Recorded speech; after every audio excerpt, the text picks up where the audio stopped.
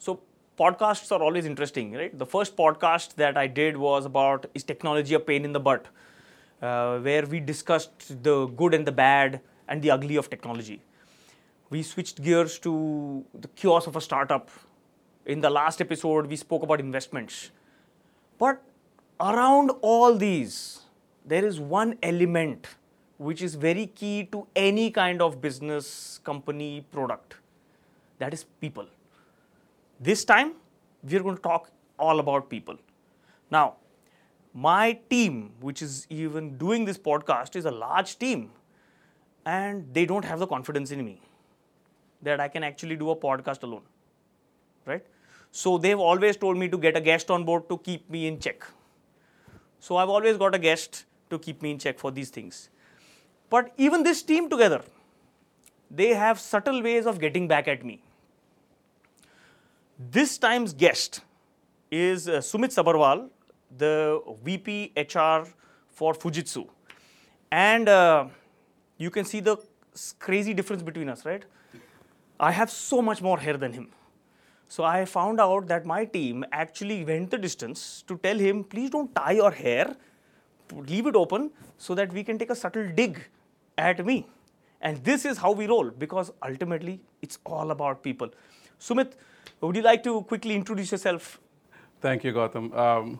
I am not new to something like this, but the fact is that I'm very happy to be here. I'm still very happy that people who have less hair can still kind of pull off the start in a good conversation. So I think I would say your team is in the safe hands. Oh boy! From that perspective, but very happy to be here. My name is Sumit. I head the HR for Fujitsu Global Delivery Centers. I'm based out of Pune, into the 10th year. A beautiful life, and a lot of good people around to kind of talk to and interact with. And of course, something similar that you and I have is that there are very subtle ways of the teams getting back, but that's an part and parcel of everybody's life. So as a gatekeeper, okay, so I have ridiculously biased opinions, and it'll be great to have this kind of conversation where we get our audience the real deal behind, what happens behind the scenes. How does the human resources team, and personally, if you look at me cringe when I say human resources, it's because I don't consider humans as resources. They're people, developers, engineers. This podcast would be specifically around a lot of people. Because of our background, it will also reflect towards people in the IT industry, but it is probably going to be generic across all industries. The first and foremost thing that comes to my mind right now is that the way people have been looking at jobs for a long time. Let's talk about Gen X, the people who were born till the 1980s. Especially in India, they were like, keep your job. It was all about job security. People getting into the same job for 30, 40 years, having a retirement plan with that company. Provident fund was important. Public provident fund was important. Building that company, job security, very important. Me, we were the millennials, the 1980 to 2000 born people. For us, job security was never, we had a lot of jobs available. So job security was not important, but comfort was. So I want a car, I want a house, I go on vacations, I have a salary, and I will quit my job when I have bigger, better aspirations in terms of work, role, money, things like this. The problem I see, Sumit, is that the Gen Z, which is 2000 onwards, people born after 2000, they have been living in comfort. And when I say comfort, internet is the biggest comfort. So what drives these people? What drives Gen Z to stick around in a company? Because company is all about the culture. What is your opinion about the Gen Z sticking around and wanting to be a part of the company? So again, as you said that I need to keep you in check for a couple of things. So I think we quite a bit talk about Gen Z, but Gen Z is a part of it. I'm a millennial, you're a millennial. millennials still holds a larger population in the workforce today. I mean, on an average age that we would be anything between 29 as a country or 32 in terms of working professionals. I would say that while I would be more than happy to give you a perspective of Gen Z, but also what overlaps is millennials that we have. And I think there are similarities in both of them. They have common aspirations, while you very clearly differentiated that a lot more of millennials is comfort and convenience. I think a lot of the current generation or Gen Zs, what you talk about typically, are all about the fact that today I'm going to work, tomorrow I'm going to take a break for 6 months. The whole concept of even sabbatical is thrown out of the window today. So now it's called staycation. Staycation, exactly. And that's how hotels in Dubai will sell you programs and staycations, and that's how the Instagram reels and the world is 15 seconds. I don't believe you can work from home. You can work for home, but you cannot work from home. And the reason I say this is there is only 1% of the people, even before COVID, where office culture was office culture. You come to office and work. Even then, you always had this 1 to 5% of your company who was working from home. These were the self-motivated, who were very conscious about time. They were very conscious about being available. They were very conscious about the work output going through. COVID taught people to be lazy and realized that, I have now got a loophole. At Josh, we are very particular. You have to work from office unless and until you are the exception to the rule. Unless and until you are able to tell us very solid reasons why you need to work from home. And if you're not able to get there, come to office or work from home permanently. Not for us. And again, I think, Gautam, different organizations or different styles operate for different organizations and culture. I'm not going to be opinionated on what one organization or Fujitsu would do.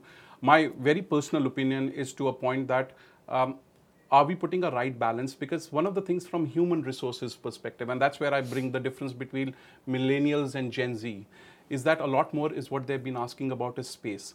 If you actually narrow down, you're not wrong on the fact that be binary about work from home, your office mein aa jao. And neither they're wrong about gray. So it's an and an or condition in your technical language that we're typically talking about. But for me, from a human resources perspective, is a lot more about what do we need to do to make people move to a common objective? Because at the end of the day, organizations don't run on charity. Organizations run on some mandate that you have. Right. So I think from my perspective, what is important is that can your organization or can you run in a way that will benefit to all, will drive a lot more inclusion, will make it sure people are happy. Because if people are not happy, you're going to end up making reels through the day. While it may be a cool company, you're not getting a product out of your door. So I love this concept where we have changed the definition of inclusion, where inclusion used to be very gender related. Today, it is situation, environment related. Exactly. And inclusion is important in the company, where either the company pays for an internet connection at your house. Yeah. Company pays for commute. Yeah. A company says, you know what, if you have to do, please go get yourselves a subscription from some OTT because you have to defocus. I care about your mental health. Right? At Josh, we have a full-time counselor in the office where there are sessions organized and people go to her and they talk to her and they come up happier or at least get that burden off their shoulder. Conducting these online sessions sometimes becomes tough, but she does that too. Now, I like this, the definition of inclusion that we are adding, where inclusion is all about what used to be called work-life balance to being mentally healthy. But at the same time, not at the cost of productivity. Now, once we talk about the word productivity, there has always been in the industry an 80-20 rule. 20% of the people do 80% of the work. Inclusion and work-life balance and availability bring in the loophole of lack of productivity, fake productivity. In other words, what people term as moonlighting. Now, my personal opinion is moonlighting, just to give the right definition of moonlighting from my perspective, and it's a lot of different perspective. You make money on the side, you do some freelancing work, you are giving your commitment to the company, may not be giving the commitment, but you want to do some other things too. So you want a stable job, but you also want to work on the side. My opinion, two things. Do moonlighting. It's great, nothing wrong with it. But not at the cost of your work. Which means that if you are going to take on some freelancing gigs, by all means do it. But please don't use the office laptop for it. Use your personal laptop and do it, because the data that gets shared cannot. So I will not tolerate data breach. Do it on your own time. Do it on your own space. Do it with your own resources like a laptop. Do it over the weekends. Do it at night, but not at the cost of delaying work in or for the company. And that balance is very difficult to get today, because some people start realizing that, oh, I'm already getting a salary. It's okay. I can push deadlines. I can call in sick. And when I'm calling in sick, I actually do some other work to make more money. And the moment the money becomes your goal and not a means to an end, your inclusion, your productivity, all these things come out in the open, and the company goes and cuts your feet and brings you back to ground. Yeah. So, you want me to be on this podcast to be real. So let me give you a couple of things in a real. And while I completely appreciate that your opinions are pretty black and white, as a matter of fact, I believe that a lot of leaders or people who are running organizations should be that black and white, because a lot of time people in the organization are still not clear because we don't communicate very clearly. So I'll answer part of your earlier question, which is saying that we did everything to make people comfortable, from dongles to laptops to stickers to the younger generation. So younger generation को laptop के साथ घर पे stickers भी चाहिए, जो fancy दिखने वाले होने चाहिए. So to that level organizations have gone. And then all of a sudden I've seen, with all pampering happening, last year most of the organization went into a balanced scorecard with a major KPI as productivity. And for us as an HR guys, it was like a swing. It was a swing that we're kind of taking care of people because they should be happy to now productivity. And you can't just check productivity of people sitting at home. Now, in this, and nobody's wrong, because of the fact that as the market evolves, as people come back, you want to kind of make sure that you're profitable. And as I said, the real deal is to kind of make it sure that everybody's a win-win. I think for me, fundamental question that we should think about is not about inclusion. For me, fundamental, a subcategory within inclusion is belongingness. And hear me out, Gautam. Belongingness is something, वो मैं ad देखता हूँ कई बारी नौकरी का, where I see a Tendulkar walking, a kid walking with a bat, and the bat stays back, and the guy is now dragging himself with this. That's where belonging happens. Is, do I feel early in the morning to get up, dress up, be myself, go to office and work? And if I have that feeling, then I will be responsible for the laptop that I'm using. I will be responsible for what I am doing. I think the real deal for me is that the organization is genuinely investing, or the manager is genuinely investing into people about feeling belonged. And belonging can as simple as start with the way you say coffee discussion. Instead of asking about what is happening at a macro level, you can ask that person, how are you feeling? A question just around on how are you feeling kind of makes a person feel belonged. Absolutely. All these conversations around inclusion and diversity and all is great. But I think I have a very strong opinion saying that if you don't create a culture where person feel belonged, the person does not feel that I have an investment in the organization, your ESOPs will not drive investment of people in belongingness. But the belongingness is a key word. I love that word. So belonging to a company should not be that I'm part of this company. This company is a part of me. Exactly. And if I go to office on a Monday morning, I'm excited. Yeah. Because I'm doing something that not only my company, the people around me, people whom I report to, the people who are reporting to me, everyone's enjoying the work. Exactly. So enjoyment, belongingness works. So it is a very common philosophy about MAP, mastery, autonomy, and purpose. You may be an excellent technical developer or a good brain. You've mastered into something. You also need to be given the freedom to do it your way, freedom to figure out mistakes and learn from it. But above all, You need to have a purpose of why am I doing something.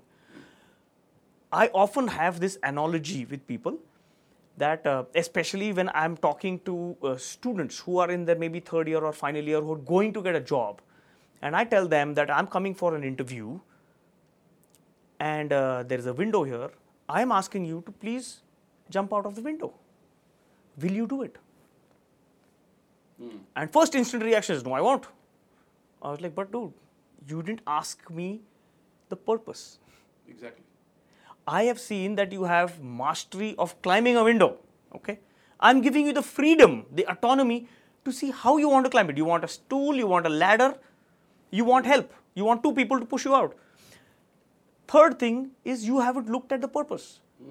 I may be asking you to jump out of the window because I want you to get onto the platform and service the AC compressor.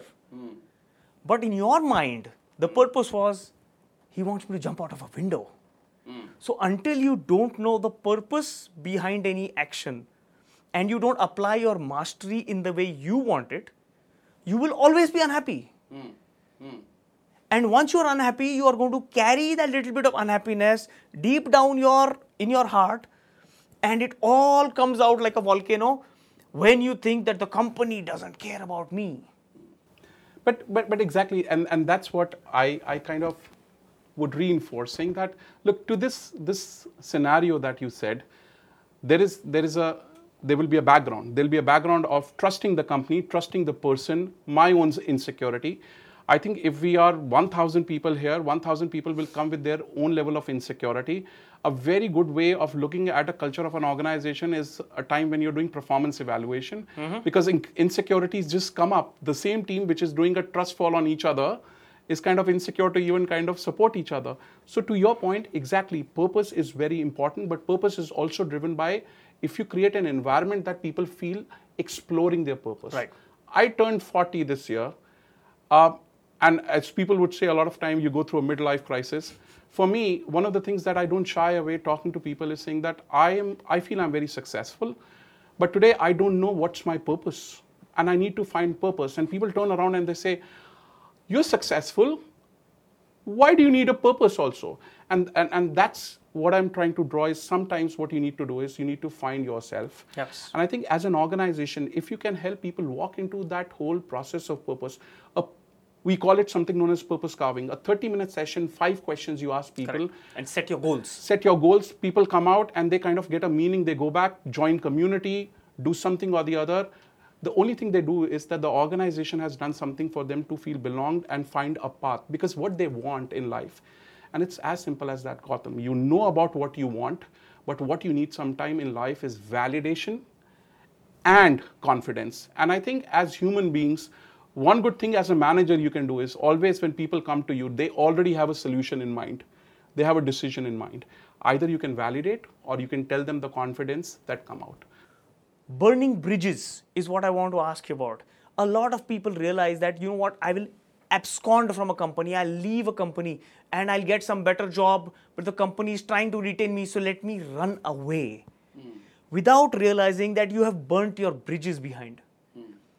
Right? It's a whole new podcast we can probably come up with about the art of resigning.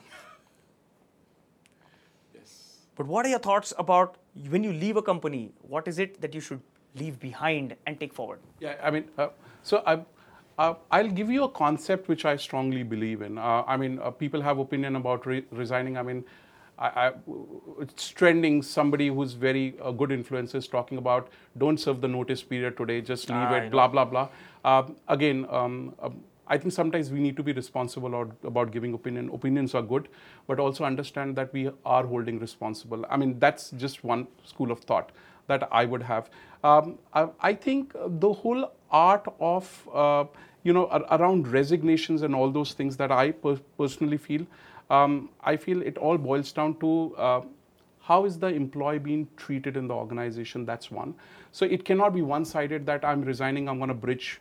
I think the organization should reflect onto the culture. From an employee perspective, I think fundamentally the generation should learn one thing very clearly.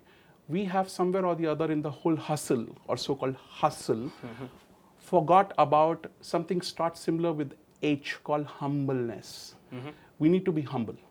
As a community, as a society, as somebody who should respect that we've spent time with people around, we have good days, bad days with them, we need to be humble. And I think one of the messages that I give it to a lot of people saying that maybe the company wouldn't have done the best to you, to your expectation, or you wouldn't have kind of delivered to the expectation. It is a social contract or it is an employment contract. It is just a contract. The contract may get over, but you do not know tomorrow who you need in which part of your life. So I think be humble enough to don't burn bridges, because at times you do not know who will end up at which crossroad. So I think for that, you have to be humble, and you should kind of make it sure that life will take you to different turns, but the only thing you need to do is kind of make it sure that you carry with you the good days and the bad days. And you own your direction. So exactly. People talk about destiny, people talk about luck. As part of your career, I got lucky to have a good project manager, a teammate. The bottom line is, if you know your abilities, you are able to drive your abilities, you will attract the right kind of people. Yes. And once you start attracting the right kind of people, they'll get you the right kind of challenging work. Once you get that right kind of challenging work, you're in the right cycle for being happy. Yeah. So Sumit, it's been a pleasure having you on this podcast. Thank you. And I had a wonderful time. I hope I didn't make your hair stand up, because even if I say some hairy things, my hair doesn't stand up. So pleasure having you here. Thank you very much. It was a pleasure to interact with you. Cheers. Okay.